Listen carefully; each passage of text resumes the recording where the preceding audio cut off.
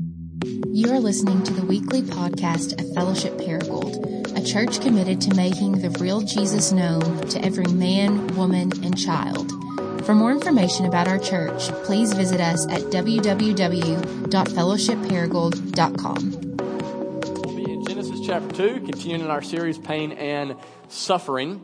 And so we're going to start in verse 7, and we'll read down through verse 15. It says, "And the Lord God formed the man out of the dust from the ground and breathed into his nostrils the breath of life. And the man became a living creature. And the Lord God planted a garden in Eden." And if you have a pen, you might want to circle that word Eden. "He planted a garden in Eden in the east, and there he put a man whom he had formed. And out from the ground the Lord God made to spring up every tree that is pleasant to the sight and good for food. And the tree of life is in the midst of the garden, and the tree of the knowledge of good and evil." Then skip down to verse 15. "And the Lord God took the man, and he put him in the Garden of Eden to work it and to keep it." I ask that you pray for me one time as I pray for you. Father, we have all encountered pain and suffering. Some people right now even are walking in here in the midst of it. They've lost loved ones even just this past week. And we desperately need you, Holy Spirit, to take this word and to take it from just being a message that's being spoken by some 34-year-old guy to being your word spoken to our hearts and transforming us from the inside out. So we pray and we ask that you'll be gracious enough to do that for each person here today. And it's in Jesus' name that we pray. Amen. Hey, imagine for a moment not being able to feel any pain. Imagine never experiencing the pain or the discomfort from a cut, from a stubbed toe, from a migraine, from a cramp, from a burn or a broken bone. I mean, envision a life where you never experience the agony of things like childbirth, or the agony that comes from a tooth abscess or kidney stones or a pulled muscle or a bad back. For most of us, when you think of that life, you're like, sign me up.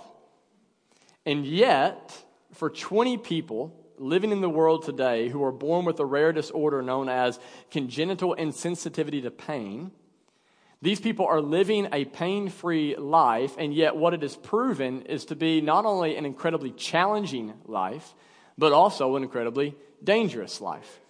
In an independent article entitled "People Who Feel No Pain," an article written about people with this rare disorder, the parents of Ashlyn Rocker, who is a teenager in Patterson, Georgia, says the following. She, speaking of Ashlyn, their daughter, cannot feel hot objects, cuts, scratches, or insect bites. She can and has put her hand in boiling water and has done so without feeling any pain or any painful sensation whatsoever. This has led to a lifetime of anxiety for us as her parents. The article goes on to talk with other parents who watch their kids chew up their tongues, cheek, and lips as children. Other parents spoke of times where their kids had broken bones and someone else noticed before they even noticed, because they do not feel pain. So as you can imagine, this life is fairly complex and dangerous, and that's why Professor Jeffrey Woods from the Cambridge Institute of Medical Research says the following. The ability to sense pain is essential to our self-preservation. While it's true that pain isn't pleasant, it also serves as a real and important purpose, allowing our bodies to tell our brains when there's a problem. Without this system, life may be pain-free, but it is certainly more dangerous. For the majority of us in the room today, pain is no stranger, right? And because pain is not pleasant, because it often seems like nothing more than an interruption, when we experience pain and discomfort, typically what we try to do is numb it as soon as we can, right? So that we can just ignore it and get about our lives and do whatever it is that we feel like we need to do. And what we learn today is, as dangerous as that is when it comes to our physical pain, it is actually far more dangerous when it comes to trying to numb our deep emotional pain. The pain that we experience from losing a loved one. The pain that we experience whenever we've been neglected or betrayed. The pain that we experience whenever we have the loss of a dream, or the pain where if you're a teenager, right, where you experience, you're you have this idea of I want to be able to sit at this table, and yet you have to end up sitting at that table, or I hope to make this team, and yet I got neglected, I got looked over, right? I mean, all of these things create pain in our life, and this pain is very real. And because oftentimes we have no idea what to do with the pain, we often try to numb it, and we often try to move on as quickly as we can. And listen, though this seems courageous in our culture, and it even seems like a thing that is good to do, what you need to understand today is it is incredibly dangerous, because listen, in the end, if you cannot feel, you cannot heal. In other words, if you do not pay attention to the pain in your life, the pain you're experiencing, and not just physical pain, I'm talking specifically today about a deep emotional and spiritual and relational pain. If you do not deal with that in healthy ways, rather than the pain going away, listen guys, rather than the pain going away, what will happen is over time, this wound will begin to fester, and it will begin to get infected, and it will affect all of your life, your mind, your body, and your soul in ways that will absolutely rob you of the joy and the life that you were longing to experience. And so with that in mind, what I want to do today is I want to learn to go from numbing our pain, which we will all experience, to embracing our pain. And learning how to grieve our pain and grieve our losses in a way that is healthy so that we can grow as men and women that Christ has created us to be. Does that make sense? And so with that in mind, in Genesis chapter 2, if you look back with me, I think it's important that we understand today as we talk about grief is that when God created the world, He created it as a place where there was no pain. It says, if you look again in verse 8, that whenever God created the world, He placed man in this garden, and He called the garden Eden. Now, the word for Eden here literally means delight, pleasure, or a place of paradise. So what this tells us is a lot about creation, but it tells us even more about our Creator, because what it says is God could have created the world any way He wanted, and by His own free will, He created it a place that is good. He created a place where He wanted us to experience pleasure. He created the world to be beautiful and rhythmic, and where human beings would have a perfect relationship with one another and with them and the universe, and experience just this unbelievable amount of satisfaction and fulfillment. Eden was a place that all of us would have loved to live. However, what we see is Eden was actually something that didn't last very long.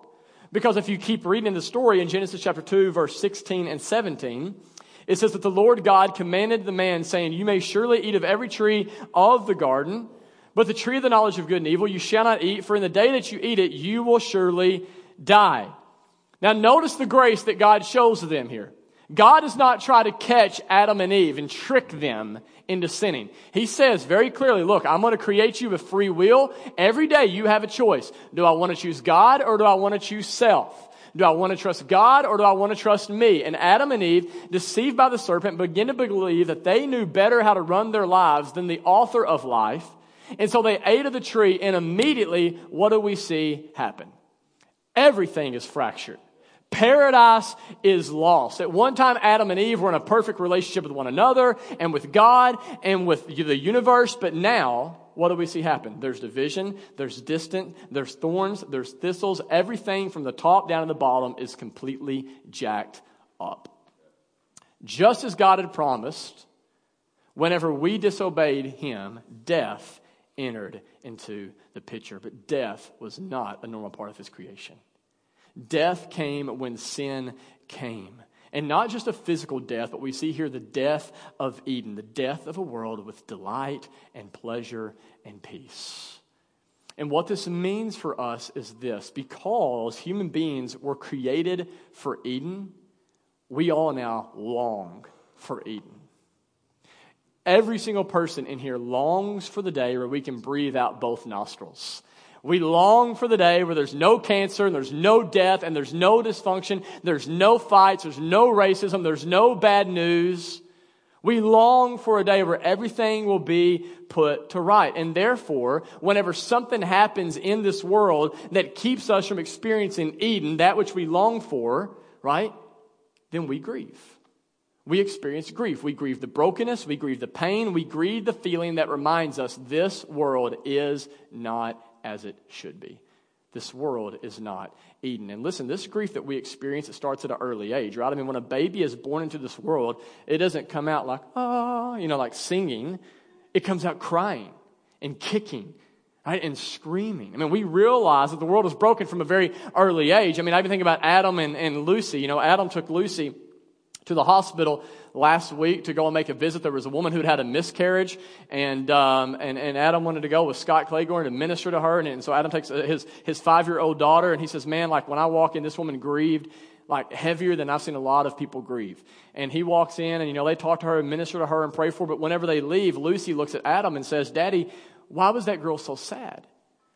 And I love the fact that, dude, that you didn't try to like pretend like she wasn't sad. Like, side note, we need to stop trying to pretend like there's not pain in this world when our kids ask us about that. You're setting them up for failure and heartache, right? And so she asked, like, why is she crying? And Adam was like, oh, she's just, has something in her eye, right? Like, he tells her, like, well, she lost her baby. Her baby died. And, of course, Lucy, as a 5-year-old, she's trying to wrap her mind around this, and she doesn't fully get it, but listen, she began to weep. Adam's like, she actually began to wail. I mean, she just was so stricken with grief in that moment. And why is that? How can a 5-year-old girl who doesn't fully understand things really grieve that moment? Because even as a child, she knows that's not right. That is not the way that this world is supposed to be. And so she cries. And just so you know, that's the appropriate response. All of us in here should grieve. And you know why? 1, because this world is not the way it's supposed to be. And 2, we should grieve because we were made in the image of a God who grieves. In Genesis chapter 6, verses 5 and 6, I'll put it on the screen for you, I believe. Do we have that text, Ryan? Genesis chapter 6. I'll flip over. I'll read it in my own Bible. Genesis 6, you can just listen to it. Verse 5, it says, the Lord saw the wickedness of man and how it was great in the earth, and that every intention of the thoughts of his heart was only evil continually. And then verse 6, the Lord regretted that he had made man on earth. And look at this. And it grieved him to his heart. Some of you, when you think of God, you think of him as this cold and calculated, this distant being who's not emotionally involved in his creation. And yet, what do we read right here? According to the scripture, God grieves the state of the world. And because we are created in his image, guess what? He actually expects us to do the exact same thing. That is why Sigmund Freud, who was a neurologist and the founder of psychoanalysis, he's still considered one of the most popular figures in all of psychology. I don't think he was a Christian, but he said the following: grief is a natural state and it should not be tampered with. In other words, even Sigmund Freud, who's just coming at this from a completely scientific, stance, he says in here that to be human is to grieve. And therefore, if we want to be human, if we want to truly live as we were created to live, we must learn, rather than numbing our pain, we must learn how to embrace our pain. And I believe that's why, by the way, when you read the Psalms, 2/3 of them are filled with sorrow, pain, and deep grief, all woven with faith.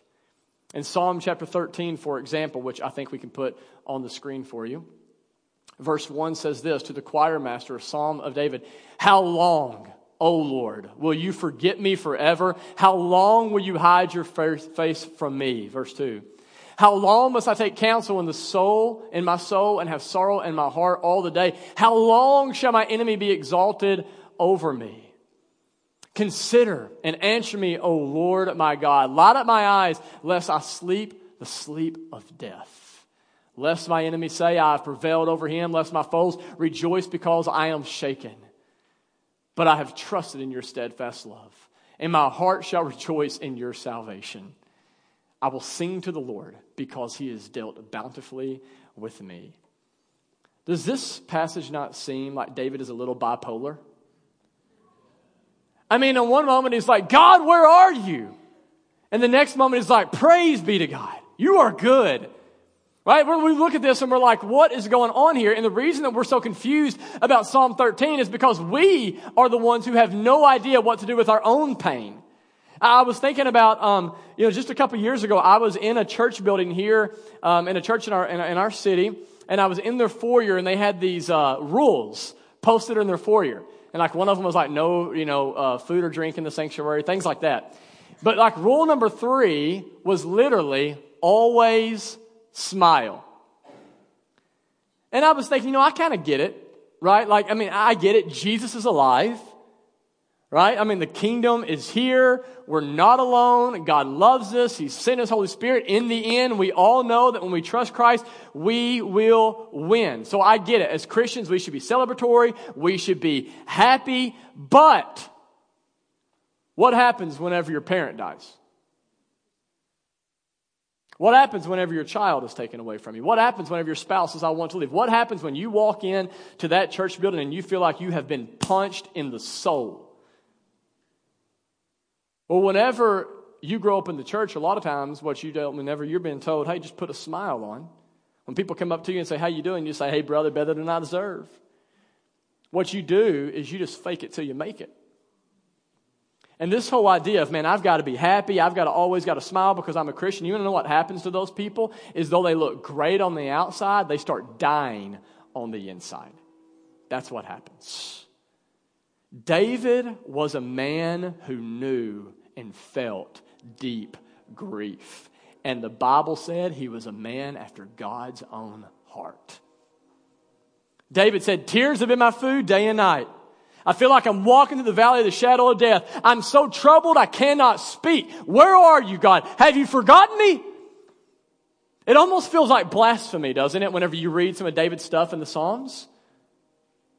But yet it's here in the Bible because God wants it here. And why does God want this stuff in the Bible? Because He wants you to start being real about your pain. God wants you to start taking the good, the bad, and the ugly to Him and know that only whenever you can be real about your pain and feel your pain and go to Him with it can you experience the healing that you desperately need. I cannot tell you how many times I've been in a counseling session and people have apologized to me for crying.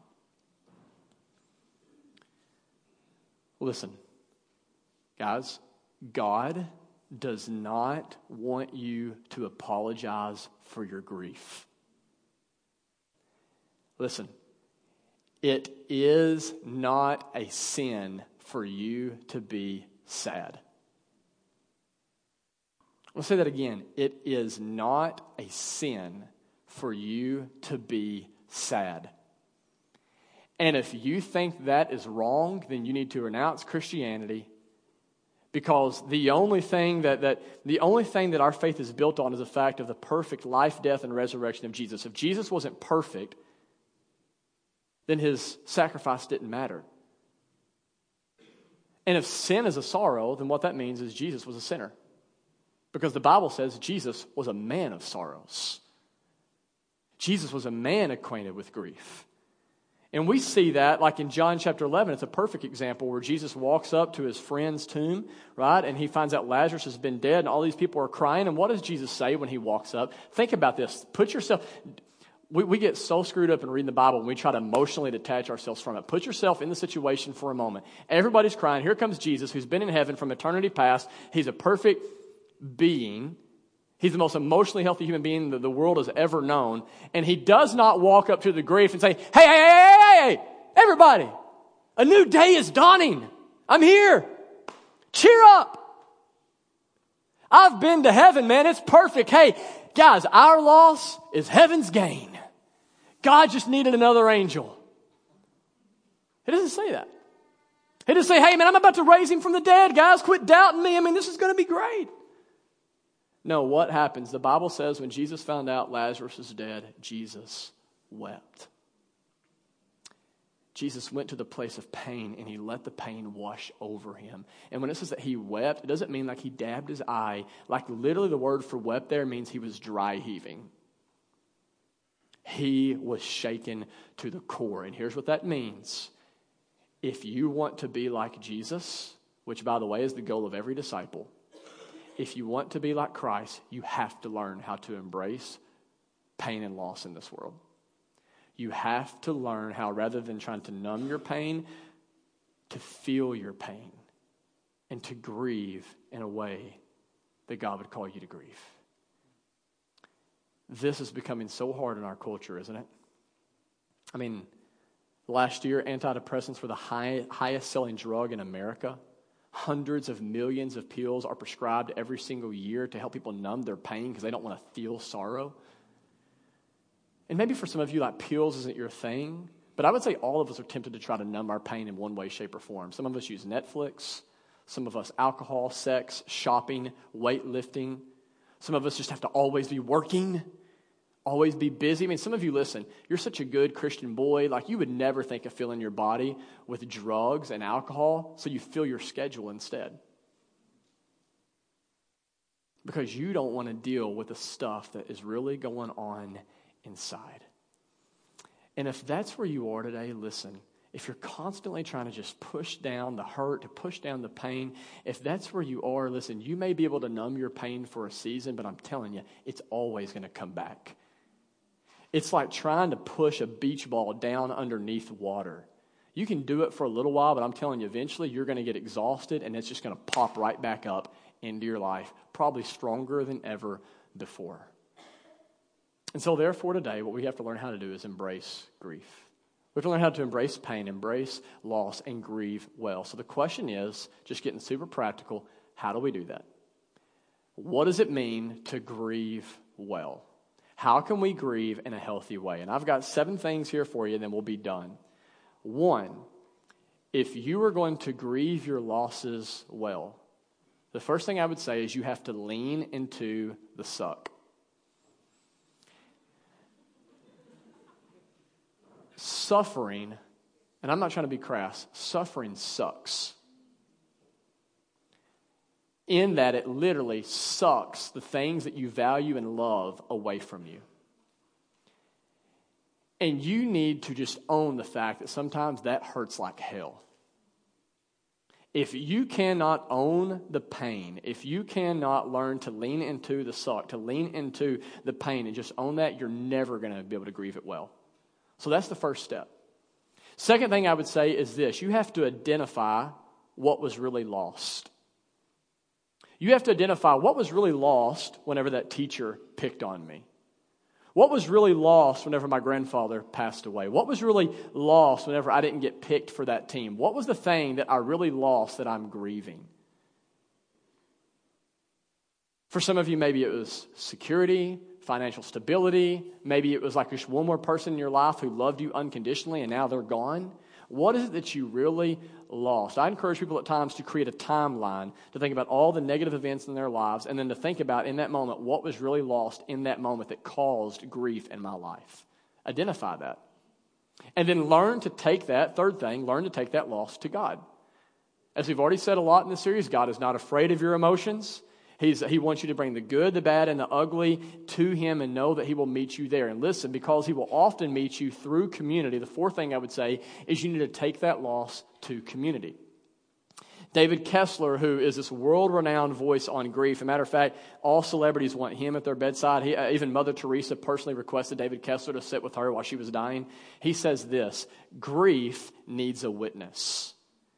If you're going to grieve well, you need other people in your life who experience the grief with you. You need the presence of other people who will support you and encourage you and love you. And this is why we tell you all the time, you need to be involved in a missional community. You need to be involved in a fight club. A pastor cannot possibly sit with each and every single one of you and help grieve alongside you well. We need community.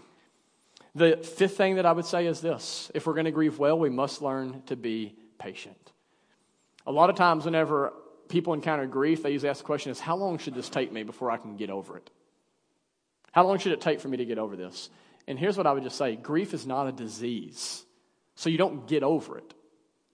You don't get over grief, but you can learn how to live with the grief in a healthy way. And listen, usually this takes longer than you want it to, and it definitely takes longer than society wants it to. I used to work for Arkansas Counseling, and I remember that doctors would prescribe antidepressants to people if they had been experiencing sorrow for more than 2 weeks. 2 weeks? Guys, that's nothing. Some of you guys have experienced horrific stuff, and the fact that you're still feeling sorrow after 2 weeks doesn't make you crazy. It just makes you human. It takes time to get over the pain that we experience in this life. My wife had a miscarriage over 2 years ago. And even on the way to the crossing, I guess it was a couple weeks ago, she goes, "You realize that our child will be 2 years old today?"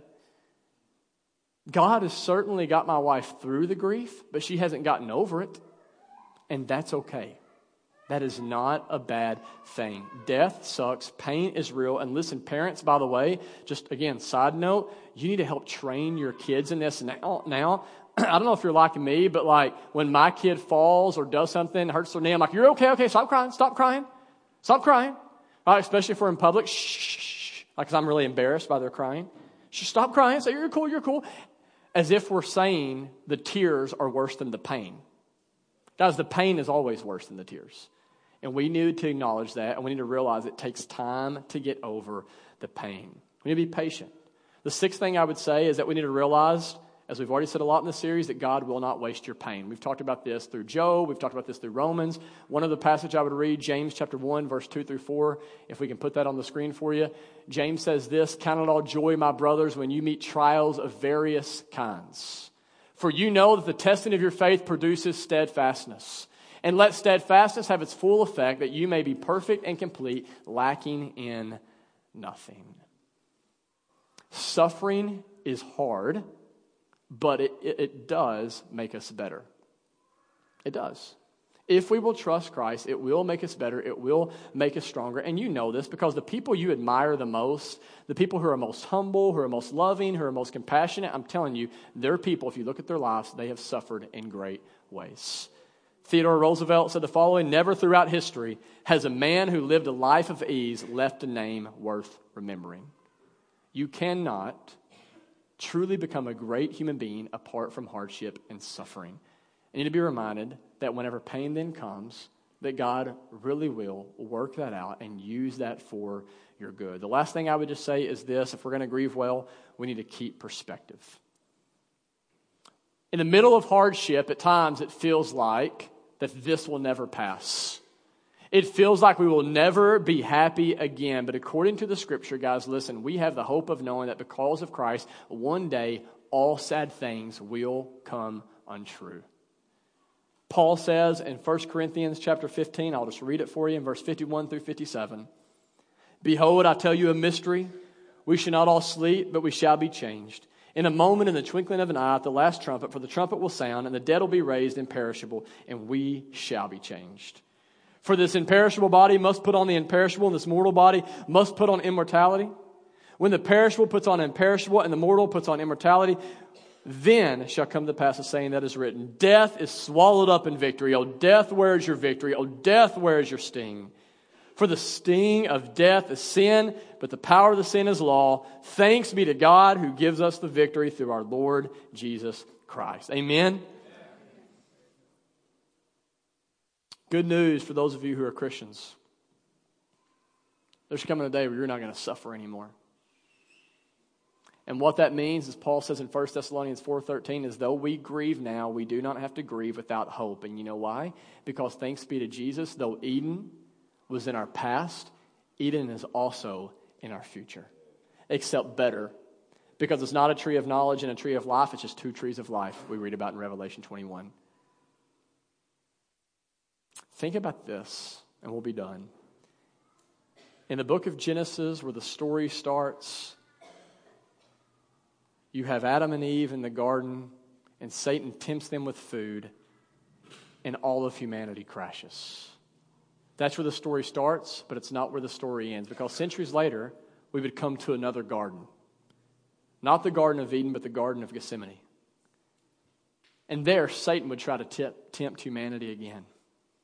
He would try to tempt Jesus himself, not with eating, but with drinking. And if you remember, Jesus there in the Garden of Gethsemane, what did he pray before he went to be crucified? He said, God, if there is any other way, let this cup pass from me. What cup is he talking about?